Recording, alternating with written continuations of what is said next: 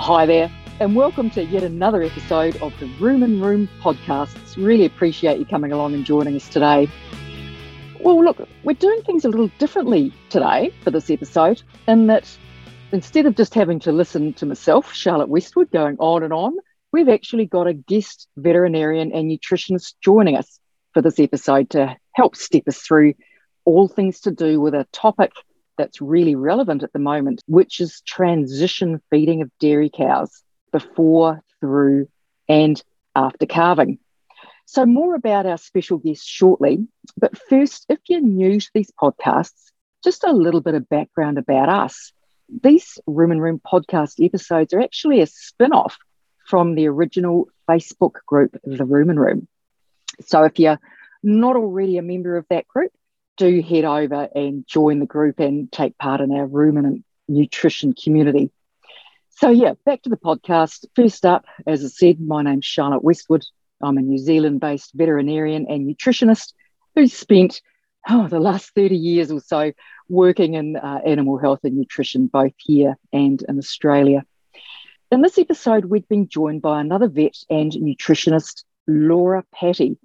So welcome, Laura. Thanks so much for taking time to join us today. Really appreciate you taking time out of your very busy week. So get things started, Laura. How about you tell us a little bit about yourself and your background around your veterinary and nutrition journey so far in your world, and how have you managed to get to where you are today?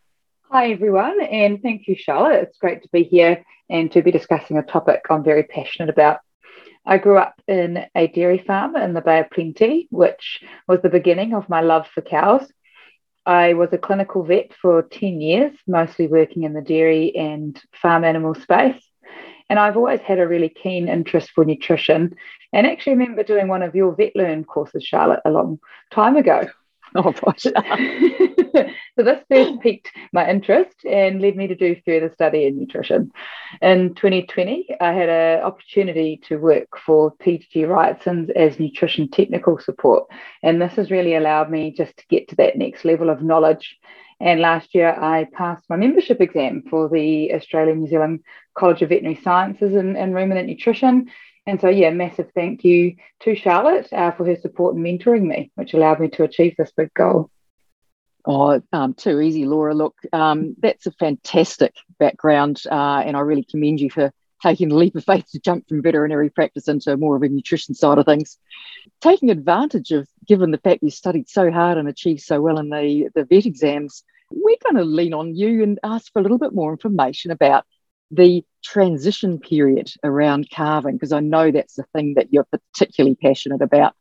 And I guess to kick this transition topic off, Laura, can you help us out by just defining, what is the transition period and what are the aims when we wanted to transition our cows really well?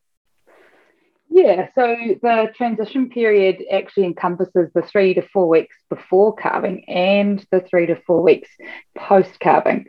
So this is the crucial and key time of the season that sets the foundation and also the potential for the season's production to come. So how good can we get? There are 4 key aims of successful transition management that we're trying to achieve. So the first one is we really want to have a happy rumen. So anything we can do to reduce any ruminal disruption. So that might be things that could cause ruminal acidosis or subclinical rumen acidosis. We also want to enable the cow to have a happy rumen so that she can really utilize that feed as efficiently as possible. Secondly, we want to minimize any metabolic issues like our milk fever or grass tetany.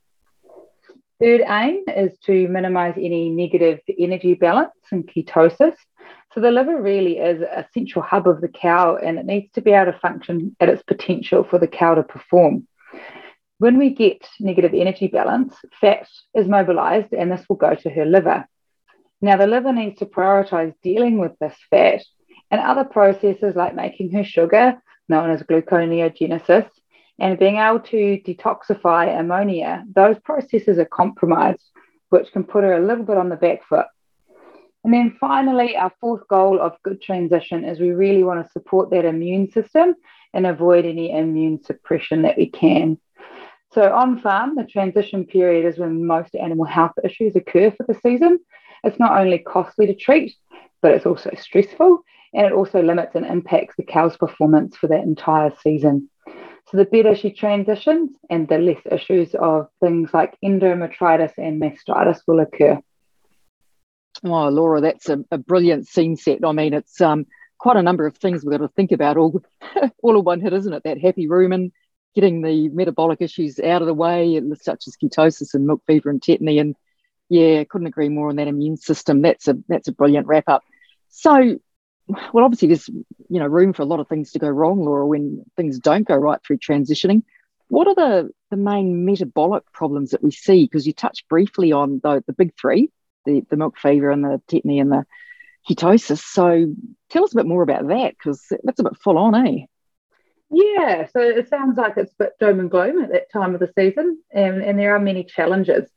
I like to think of them as challenges rather than problems. So yeah, our big challenges, common metabolic issues would be milk fever, which is our hypocalcemia or low blood calcium. Our grass tetany, which some may call grass staggers. Also, that's known as our hypomagnesemia, so low blood magnesium. And then ketosis, that mobilization of fat, so that the cow can produce ketones to meet an energy deficiency. So that's the big three that we're really trying to avoid at this time of the year. But an exciting fact, and that's why I call it a challenge, because if we embrace it as a challenge, we can achieve some really cool results. It's possible to have less than 2% of the herd treated for clinical milk fever in the calving season. So that's only 2 cases per 100 cows. Farms that have a planned approach for their stringers, colostrums and milkers, they achieve this, and some actually do much better, as low as 1%. We all know how stressful and time consuming it is treating those down cows. So the less of them we have, the happier we all are. Oh, Laura, that's going to be very reassuring to a lot of people listening, that we can tangibly get down to 2% even on some of our grass-based systems. And people listening in from Australia, where lead feeding may have no grass in the system at all, it is even possible to get to 0. But I think it's exciting for those with grass in the system, for springers particularly, to know that 2% is possible. So yeah, bring it on, more conversation about that. Laura, look, you did mention hypocalcemia, so that's a low calcium in the blood, as one of the key things we need to understand. So we're notwithstanding, we need to know about hypomagnesemia and ketosis too, for sure. But I know I've heard you talking about hypocalcemia as you define it as a gateway disease. So not a gateway as in the cow's gone down in the gateway, the treatment of the gateway, but seriously though, a gateway disease. Can you explain a bit more about that definition of hypocalcemia for our listeners? Yeah, absolutely. So as we know and we're probably a bit more familiar with when it comes to milk fever, is that our cows go down. So this is because calcium is really important for our skeletal muscles, and skeletal muscles are the muscles like our leg muscles. So we need calcium to get those muscles to contract and to work properly. When there's low blood calcium, the leg muscle can't function, and the cow becomes weak and she goes down. And this is our clinical milk fever. But calcium is actually important for all our body muscles. So subclinical milk fever also slows these muscles, so such as her rumen. If her rumen isn't contracting as well, she won't eat as well because she can't mix her food and get that passage of food going through. If she's not able to eat as well, then that means we could possibly run into negative energy balance, and ketosis can become a big risk. And this is one of our main aims of a successful transition, is to avoid ketosis. And then if we go explore that further, calcium then also plays a role in supporting our immune system. So the risk of infection is higher when there is low blood calcium. Calcium supports our white blood cells. So avoiding immune suppression was another of our transition aims. Another really key muscle in the body is the uterus. So after calving, that has to shrink considerably. And if we don't have sufficient calcium, this won't contract quickly after calving, and we can get more retained membranes and endometritis, for our dirty girls. The next muscle is the teat sphincter. So if this one doesn't work as well at the end of the teat and doesn't close properly and quickly after milking, we can have an increase in the risk of our mastitis.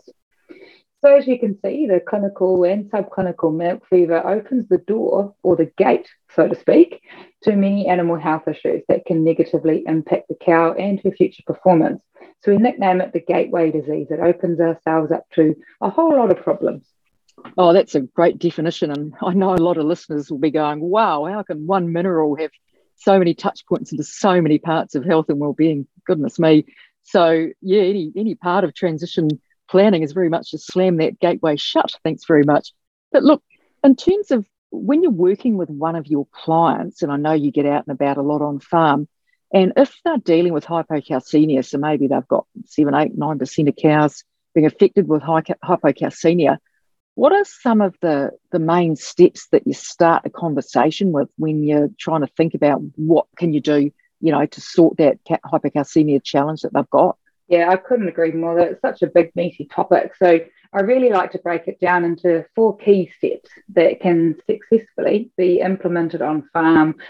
This breaks it down and actually gives us a bit more of a planned stepwise approach. So firstly, I want to make sure that our diet is balanced for the springers and that it's fully meeting their nutrient requirements. Secondly, we want to make sure we've ticked the box that we've got adequate magnesium supplementation. So these first 2 are really crucial for any farm and are getting fairly well cemented in most farm systems. Thirdly, though, if we really want to achieve that great transition management and that less than 2% of down cows, then we want to try and reduce the DCAD of the diet, the dietary cation anion difference. So if we can lower that, that's really going to be a cherry on top for us. But then once we've set her up well, we don't want to fall at the final hurdle. So the 4th step is making sure we have a good plan for our colostrum and our milking cows. Goodness me, it's a whole lot easier to think about, isn't it, when you break it down into some really concise steps like that? Well, not to put you on the spot, can we drill that down to a greater level of detail on each of those 4 steps? So just listeners remembering that first it's about a balanced diet for springers. Secondly, that magnesium story again, just like in the previous magnesium podcast, anyone that wants to go back and listen to that. And then you mentioned DCAD, and then obviously the plan for colostrum milkers. So you step those through, you're able to drill down into the next level of detail because, not all of those steps might work for everyone, but at least then they can pick out, maybe 1 or 2 things differently that they can do on farm.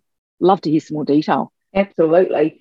So we want to ensure that pre-calving cows are fully fed. We don't want to mobilise any body fat and compromise that liver in any way.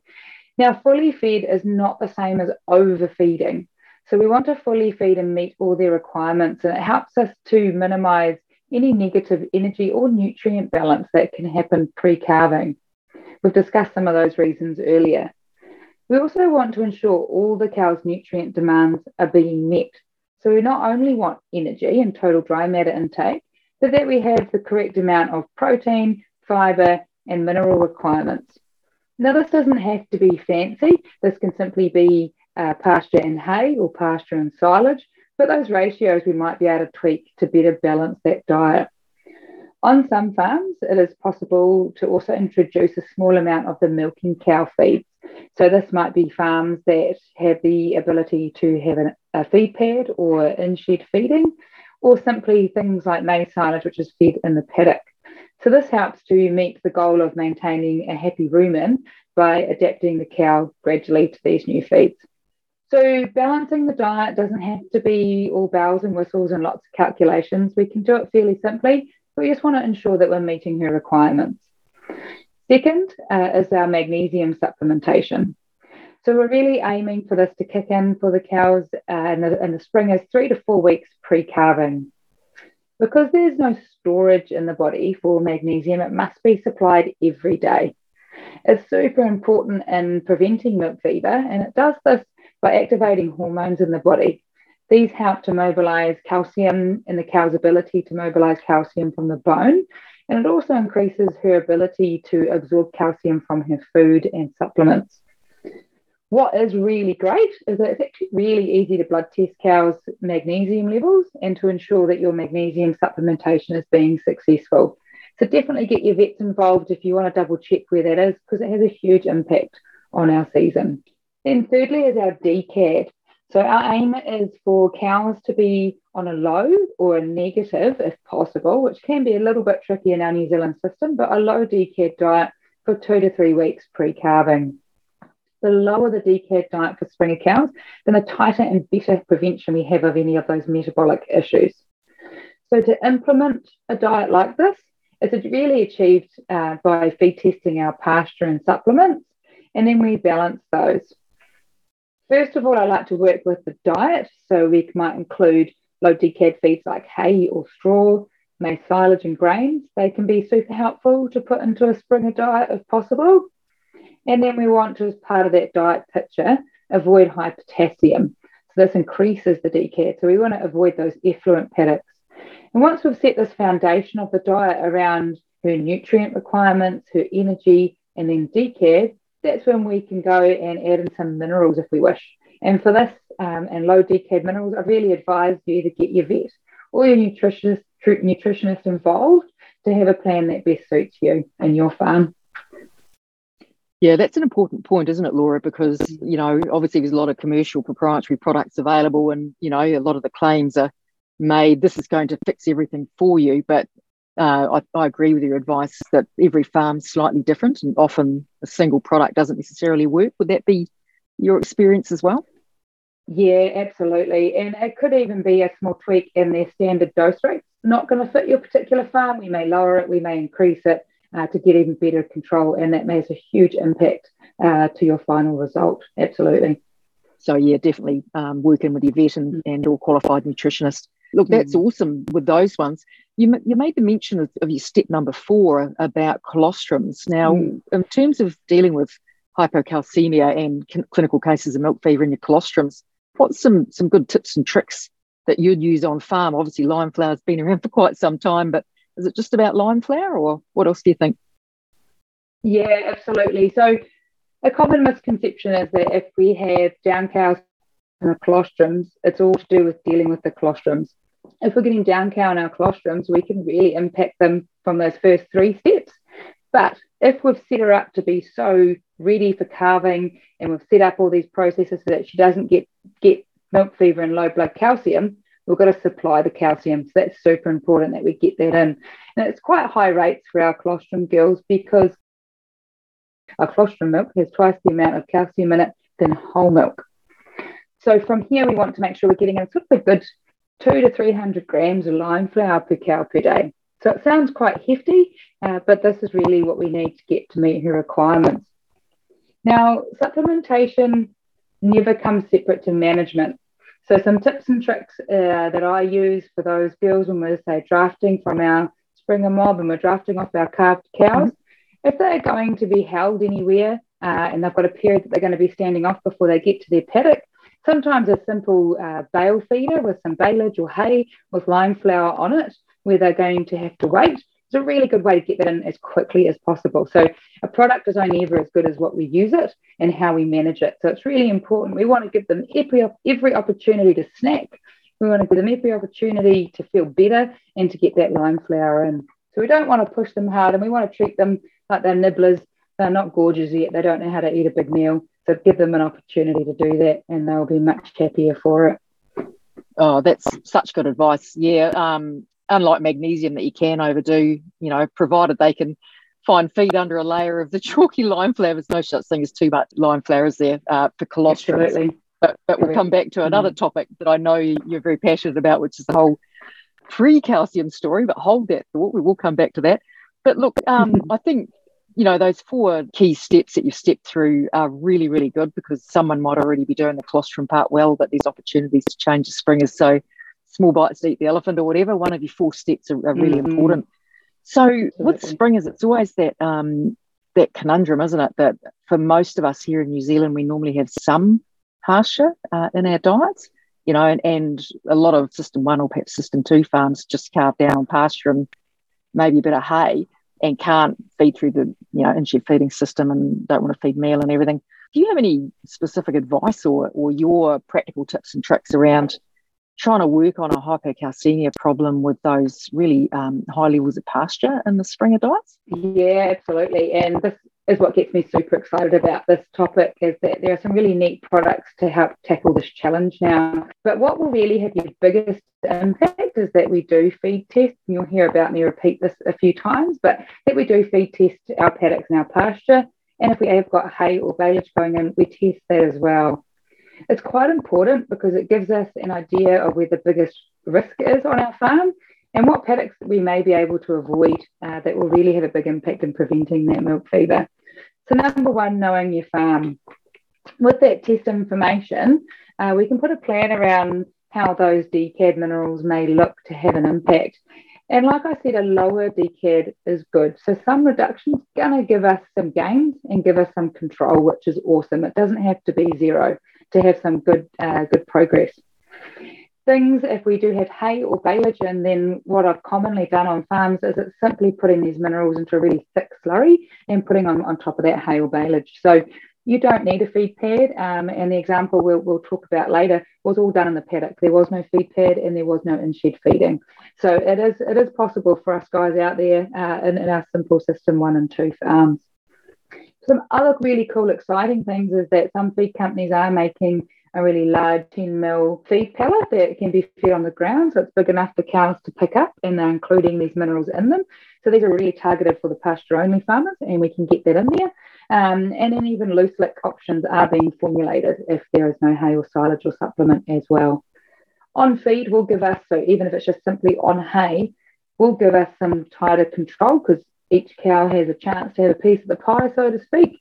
Sometimes we can just get a few more feed bugs if we're doing things like a loose lick or whatever, just because we may not be getting equal bites of the pie, or we're relying on their drive to get into that product. Geez, this is reassuring, hey, for people that are feeling a little bit, oh, I'm only system 1, system 2, and I can't do things differently. There's obviously a range of options to consider, and once again, there's not a one-stop shop fix it for anyone, but some good opportunities there. So thanks, Laura. So magnesium, and as we've already mentioned, there's a magnesium-themed podcast if listeners want to scroll back through that one. I guess, again, leaning into the practicalities that you really strongly bring to your clients, what's your 3 key take-homes around magnesium for listeners, as in the common things when you're troubleshooting why magnesium's not being done very well, apart from the obvious one when it's stored on the pallet in the shed, but... Yeah, it helps if we put it out there. So there's a couple of common themes that come through on farm, and we've got a little bit in reverse now. So that message of supplementing magnesium pre-calving is fairly well embedded in the farm system. So one of the issues we commonly face now, and that Charlotte and I have actually worked together on, is too much magnesium. So yes, unfortunately, too much can be a bad thing. It is completely understandable that when there is issues with milk fever, the farmers will want to do everything they can to prevent it, as it's super stressful and not pleasant for anyone. So we know magnesium helps prevent milk fever, so we put more and more of it in to try and overcome this issue. But too much mag can actually make cows, one problem is too sleepy, just like we can take magnesium to help us get to sleep. If you're anything like me, that's what I do. So it helps get them too sleepy. The other one is it also could give them diarrhea and scours. So Epsom salts is one, which is what we do often sometimes with cows. Mag sulfate can definitely give you the runs, which isn't so pleasant.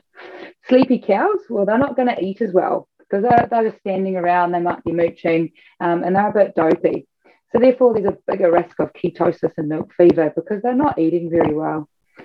Similarly, if you have cows with diarrhea or they're scouring with too much mag, they're not able to absorb all their nutrients from their feed and all the minerals that are in their feed because the food's passing through them so quickly and going out the other end. So this again increases their risk of ketosis and milk fever. So that's number one, is actually too much mag. So just making sure you work alongside your veterinarians or nutritionists around magnesium supplementation rates.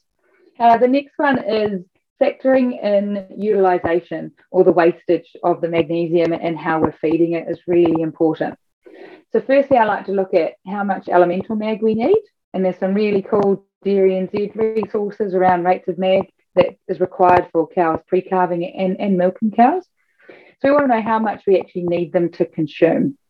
So for example, if we're aiming to get 30 grams of magnesium oxide to be consumed by the cow, Then if I'm going to be dusting this, I could lose up to 50%, and this is good weather conditions. I'm likely to lose 50% of that mag oxide. So I'm going to double it using an easy example. So I'm going to dust around 60 grams per cow per day to achieve 30 grams of mag oxide consumed per cow per day. So that's really important, looking at utilisation of different methods. So in-shed versus feed pad versus dusted or in feed in the paddock will all have slightly different wastage rates. We've just got to have a bit of mindfulness around that. And thirdly, the common one is we, being a pasture system, do have the challenge of high potassium and high nitrogen pastures, and this can increase our requirements and need for mag. And by more, we've already touched on too much, but by more mag, it may actually only be another 10 grams of mag oxide is enough to overcome this challenge.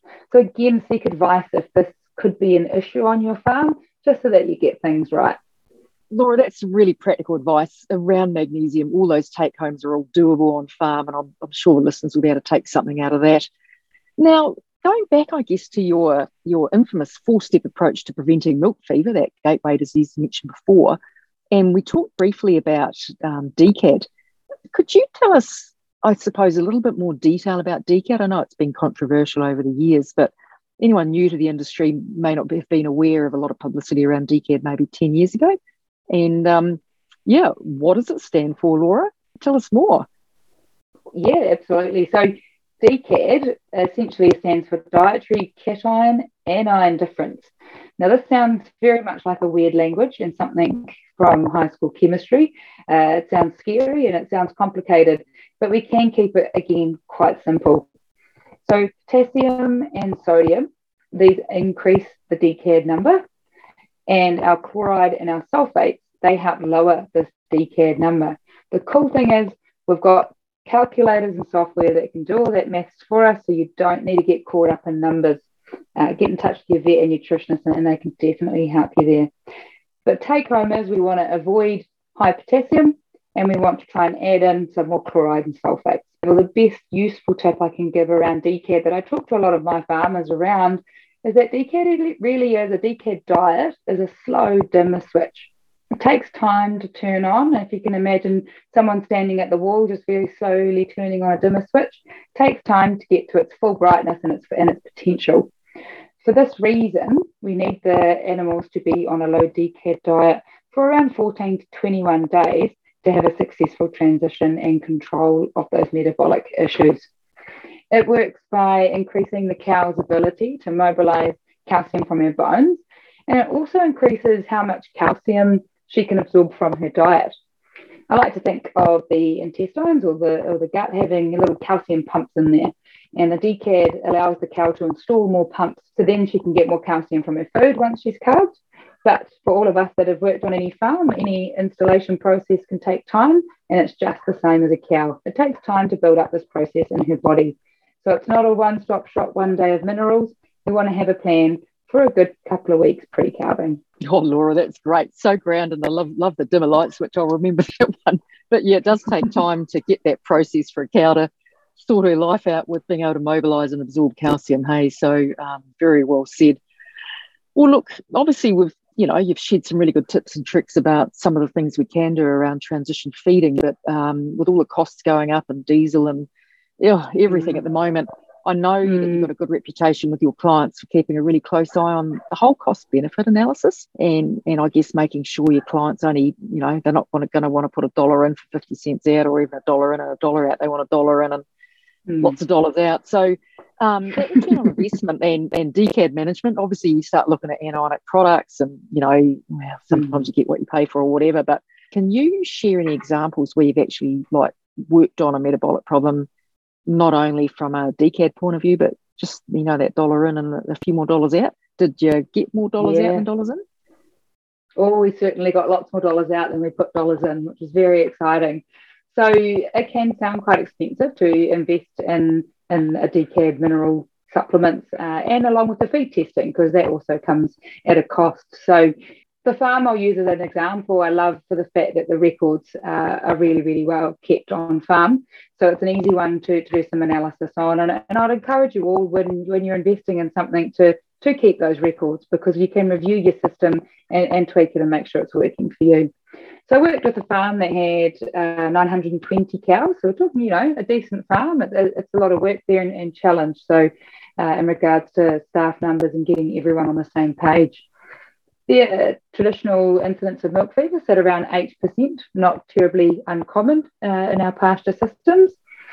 And these are the cows that were actively treated for milk fever. So they weren't down for other reasons. They do specifically record that these are milk fever cows. In that same year, unfortunately, 8 cows succumbed to milk fever.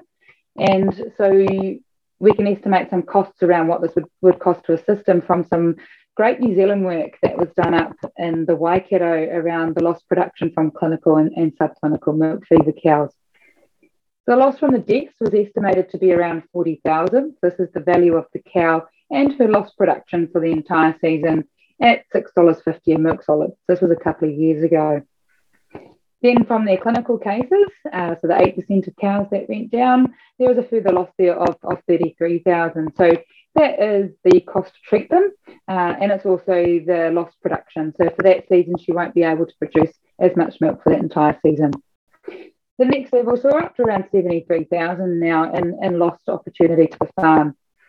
Then a cow that suffers from subclinical milk fever, she also has a loss in production for that season. And based on this New Zealand work, this was estimated to be around 120,000 of potential production that was lost at a $6.50 payout.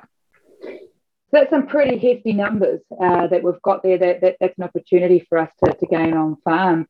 So what does it cost to put in a decad, or the cost that was spent on this farm to put in these minerals? It was around 11,000 to treat 920 cows for 14 days, the mineral cost. And then we've probably got another 1,000 or 1,500 in regards to feed testing that was done. There's a lot of feed testing done on this farm in regards to the silages and paddocks that we were going to have calving cows on. So we better hope for our 11,000 to 13,000 investment that we've made some money. So what was actually achieved? This was, again, like I said, done all feeding on the paddock. So this was grass silage, maize silage and pasture, and that was the complete diet. What was achieved? We had 0 deaths from milk fever. This was super exciting and makes everyone on farm pretty happy. So there's 40,000 saved right there. Program's already paid for itself in this situation, but we gained so much more. So the clinical cases dropped from 8.3% down to 1.4%. So in opportunity costs that were lost, we've now saved ourselves 20,000. We're 20,000 better off. And then on top of that, there was another saving of 100,000 in regards to subclinical milk fever cost to the system. So for a $12,000 to $13,000 investment, there's an estimated saving of around 150 grand. So it's well worth exploring this option on farm. As with all costs in this current environment have gone up, programs will likely cost a bit more, but so has milk payout, and you can see just how much margin there is there. One final thing I'd love to highlight is just that in this equation, we've left out a couple of other big gains on farm. So this is not included in his return or estimated return on farm. Is actually the reduction we got in endometritis, so our duty girls at metroteching. Traditionally, there's about 15% were treated each season, and in one season we're down to 6%. This comes down to that successful transition. And we've also year on year got improvements around the reproduction outcomes on farms. So yeah, many benefits there that we don't always include on how much you get back in your pocket. Wow, that is one case study worth taking note of. And as you say, that's an absolute minimum return, isn't it, for all the hidden things, of course, that hypocalcemia can contribute to. So I think it's pretty compelling. And obviously, and you've mentioned, before about the people factor and the opportunity cost of doing other things around farm because you're busy lifting cows and treating cows and the whole emotional thing too of losing, second top cow or something. So I think, anyone, based on this case study that are dealing with a higher prevalence and incidence of milk fever really, really wants to be talking to a qualified rural professional, a vet or nutritionist to look into these opportunities and improve performance. Thanks heaps for that, Laura. Look, obviously hypocalcemia is, like you've said, it's a real costly condition and we want to get it sorted. But you mentioned decad and you mentioned magnesium. There's always the one other discussion topic that comes up time and time again, to which is not an easy answer, but tell us your thoughts on feeding calcium before calving, calf still on board, to your Springer cows, because there's a lot of different opinion out there. Tell us your thoughts. Yeah, it's another great topic, and it's one that I love to usually explain with pretty pictures, or I like to call them pretty pictures. It's more like a lot of scribble on a whiteboard with farmers and reps. So do Springers need extra calcium? And just like Charlotte said before, the answer is it depends, which is very annoying and frustrating. So essentially my take home around this topic is that high calcium pre-calving, regardless of the source, whether it's lime flour or gypsum, so gypsum is calcium sulfate, it can increase the risk of milk fever. So I won't bog you down with all the percentage of calcium per kilo dry matter, but there are some great figures out there that vets and nutritionists do use to ensure you're within a safe limit. So yes, gypsum, which is our calcium sulfate, is a negative decad mineral with the sulfate. So it gets a name for being Springer safe, but it's still calcium at the end of the day. And I've worked with some situations where the Springer diet is just rock bottoming out in calcium. There's pretty much none around. So yeah, in that case, we have a reason and a justification for how we use gypsum. But in other systems, we also have enough for our Springers, and we can chuck them into this danger red zone and cause ourselves a whole world of trouble. There are our System 4 and System 5 farms who have a really strong negative decad and really tight control over every animal in that Springer mob, and they might choose to supplement a lot of calcium. Again, they're working alongside someone to guide them in this area. Moral of the story: if you are looking to include any calcium source in the pre-calving diet, my strong recommendation is that you test the pasture and the supplementary feed, and you make sure it's actually required and that it is put in at a safe level. So there is no one-size-fits-all approach here. Really sorry. The reward of getting it right is so awesome. And as Charlotte said, it's so satisfying when you can see farmers smiling and calving and being so much less stressed because cows are looking great and they come in humming for milking and we're not getting down cows, and it's just fabulous.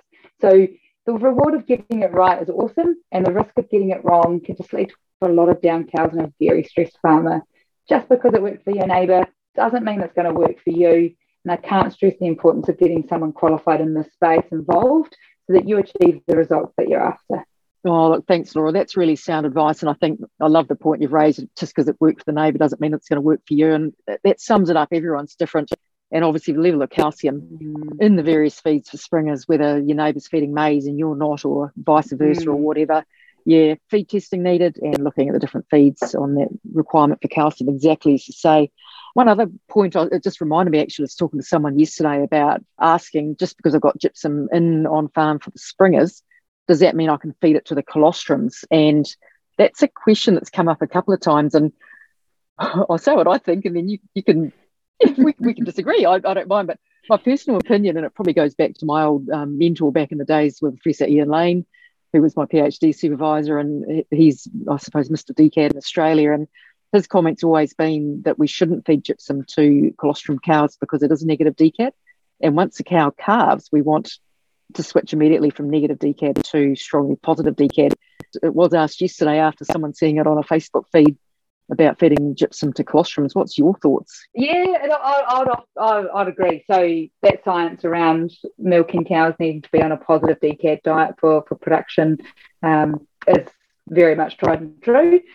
There was a cool podcast I listened to the other day for those that do want to geek out.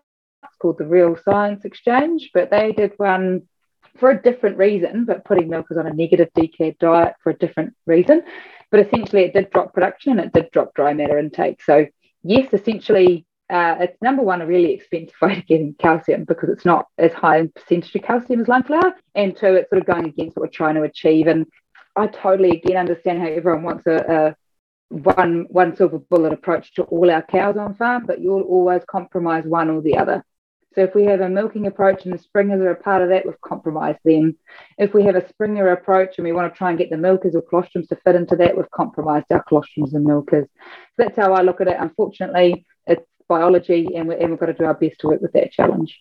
Yeah, so we're on the same page there, Laura, which is good. I think that is an important take home if you've got gypsum and you've got lime flour, particularly if you have some junior staff members, and calcium, just a little bit of staff training and reminding. We'll just get the spray paint out on the wrap pallet and just Springer calcium and colostrum and milker calcium. So lime flour to colostrums and milkers, gypsum to springers. Well, absolutely. Look, obviously we've talked so far about magnesium and then now calcium, and particularly that regard to the type of calcium.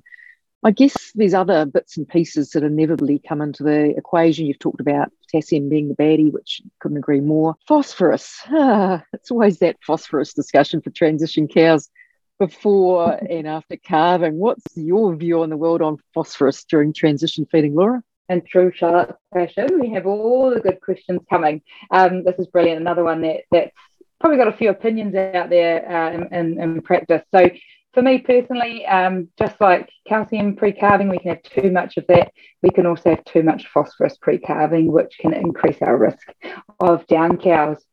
So high phosphorus levels, again, there are numbers that we work with, which is above 0.4% of dry matter of phosphorus in the diet on a total diet kilo of dry matter. But high phosphorus above this, it can inhibit the action of vitamin D, which has an important role in how the cow mobilizes calcium from her bones and those calcium pumps we talked about in her intestine. So too high phosphorus pre-calving can definitely increase our risk of metabolic issues. It is a really common challenge, though, especially for those that winter cows on fodder beet. Fodder beet, as we know, is really low in phosphorus. So we want to make sure we're supplementing phosphorus on a low phosphorus diet. But when we're getting close to calving, personal practical recommendations I like to at least halve that if the cows are the phosphorus supplementation, if the cows are within 4 weeks of their calving date.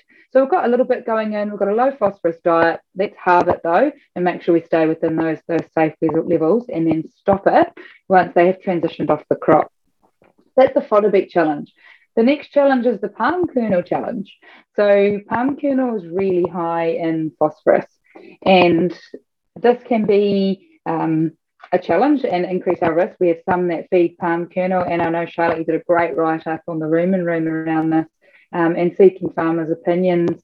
It works really well for some, and this can be because their base diet might actually be quite low in phosphorus. So the level that we're feeding in our palm kernel to our springers is completely safe. Other farms have really high phosphorus in their pasture, and we put in more in palm kernel, and sometimes we can have a few issues cropping up. So brings us back full circle. And I said I'd mention it a few times here, just that importance of testing our feeds and the benefits that lie within that to make sure we've got the system working well. Couldn't agree more with all of that, Laura. Yeah, phosphorus is a very topical thing, particularly around fodder beet, but remembering that the genetic merit of our cows continues to increase, and we can actually encounter phosphorus issues even when cows haven't been near fodder beet. So you don't know if you've got a phosphorus issue unless you feed test and occasionally pick up on blood tests, but obviously blood tests aren't 100% reliable either. So you can't manage what you don't measure. Stupid term that gets overused, but I couldn't agree more. We can't talk about feed testing enough, Laura. So some really good advice, and thanks heaps for that. What about other minerals? It's that time of year, where there's a lot of salespeople out selling stuff and everything. What do you reckon are some other important minerals for the transition period? Just that you talk about once you've talked about the big three, the calcium, magnesium, and phosphorus. Yeah, absolutely. So the final ones to wrap that all up is sodium is really important, especially, again, we talked about sodium being a positive in the regards to the decad. So we don't want too much for our springers. We want to make sure we're meeting requirements. You may have a very deficient diet for springers. Again, measure. You don't know what you don't measure. But essentially is generalised. We don't need it for our springers, but as soon as the colostrums and milkers, one of our goals of transition, and this is why transition encompasses the 3 to 4 weeks post-calving, one of our goals was a functioning rumen. Now, salt provides sodium, and sodium is going to be in our saliva. Now, our saliva is a really key buffer for that rumen function. So if we want to promote really good rumen function and cow health, salt's going to be important, let alone the milk requirements there for her as well. This is the easiest one to supplement. This is great. You can just put it in drums and let the cows, they love salt, they're going to lick it, especially when they need it, they really hoe into it. And you can simply just have some drums on the entry or exit to your dairy shed and allow them to lick away. So they really love salt, and it's pretty simple. You don't need any fancy equipment to save some in your drums. The next one is trace minerals will always play a really important role in supporting the immune system. So that fourth aim for transition management. And it's important we have a plan in place around our trace minerals. So again, blood testing and working alongside your vet to know where you are and what your requirements are, or your nutritionist will ensure that those cows' requirements are being met and we're supporting that immune function of their body.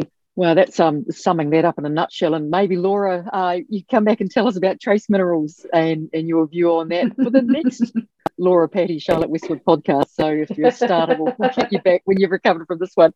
But obviously, we've covered a lot of ground, and there's some really good take-homes starting to come through here. So I guess for someone that maybe's just jumping on the four-wheeler, they're listening to this podcast and they are going down to pick up another downer cow and they're feeling a little bit caught in the middle of it all and a bit despondent.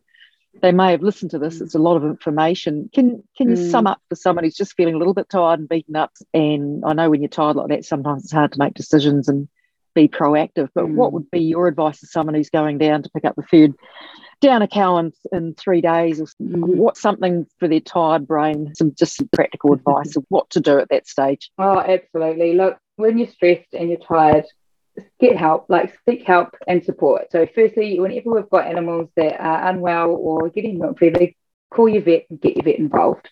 They're going to be there to support you in making those decisions, which can be hard when you're working some pretty big hours. You can get some bloods taken of the recently calved cows and some of those in the Springer mob, so we can test calcium and magnesium. But I also love to include NEFAs in this blood test. That is the measurement that will help us to assess the energy balance going on as well. And we can give them a planned approach and again, more information around how we can approach a problem and prevent it from happening again.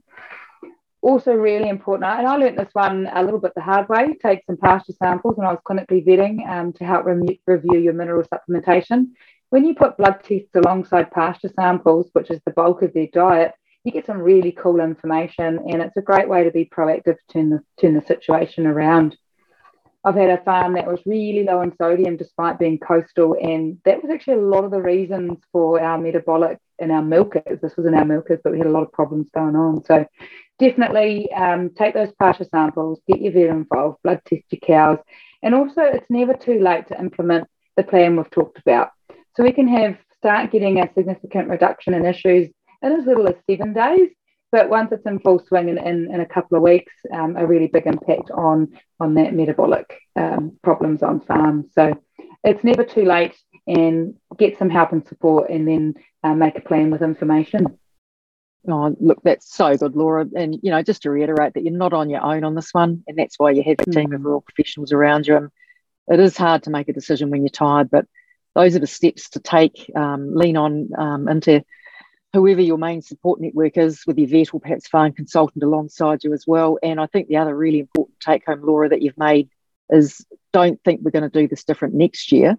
If you're maybe a couple of weeks into calving, you can actually do something this year while you're in the thick of it. But it takes, a bit of energy and courage to engage with your vet and start getting some help. But ironically, from a real professional and vet point of view, to get them involved right when you're in the thick of it, even though you're tired and everything, it's really useful to have an extra set of eyes and looking. And sometimes we can pick up things from the cows and from your feeds that if we discuss it, before mating and the cows have well been and gone, it's getting a bit late to try and retrospectively figure out what was going on. So very wise advice, Laura, and reassuring, I think, to many of our listeners who might be feeling a little beaten up by all of this.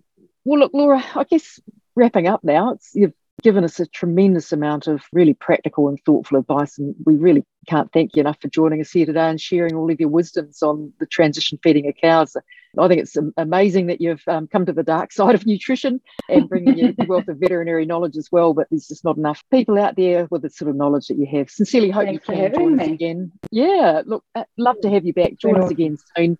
Any listeners, jump in and leave a couple of comments in the rumen room if you're finding having someone like Laura coming along and just giving different views on the world's helpful. And we'll get Laura back and we'll invite others in as well. But In the meantime, look, thanks so much, Laura, and thanks to our listeners once again. And on behalf of myself, it's been Charlotte Westwood, and thanks to our sponsors, PGG Wrightson Seeds. Thanks to Laura's employer, PGG Wrightson, for sparing the time with Laura to join us today. Thanks very much to all of you guys listening in. I hope you have an amazing rest of the day out and about, whatever you've been up to, and do tune in again very soon. Cheers.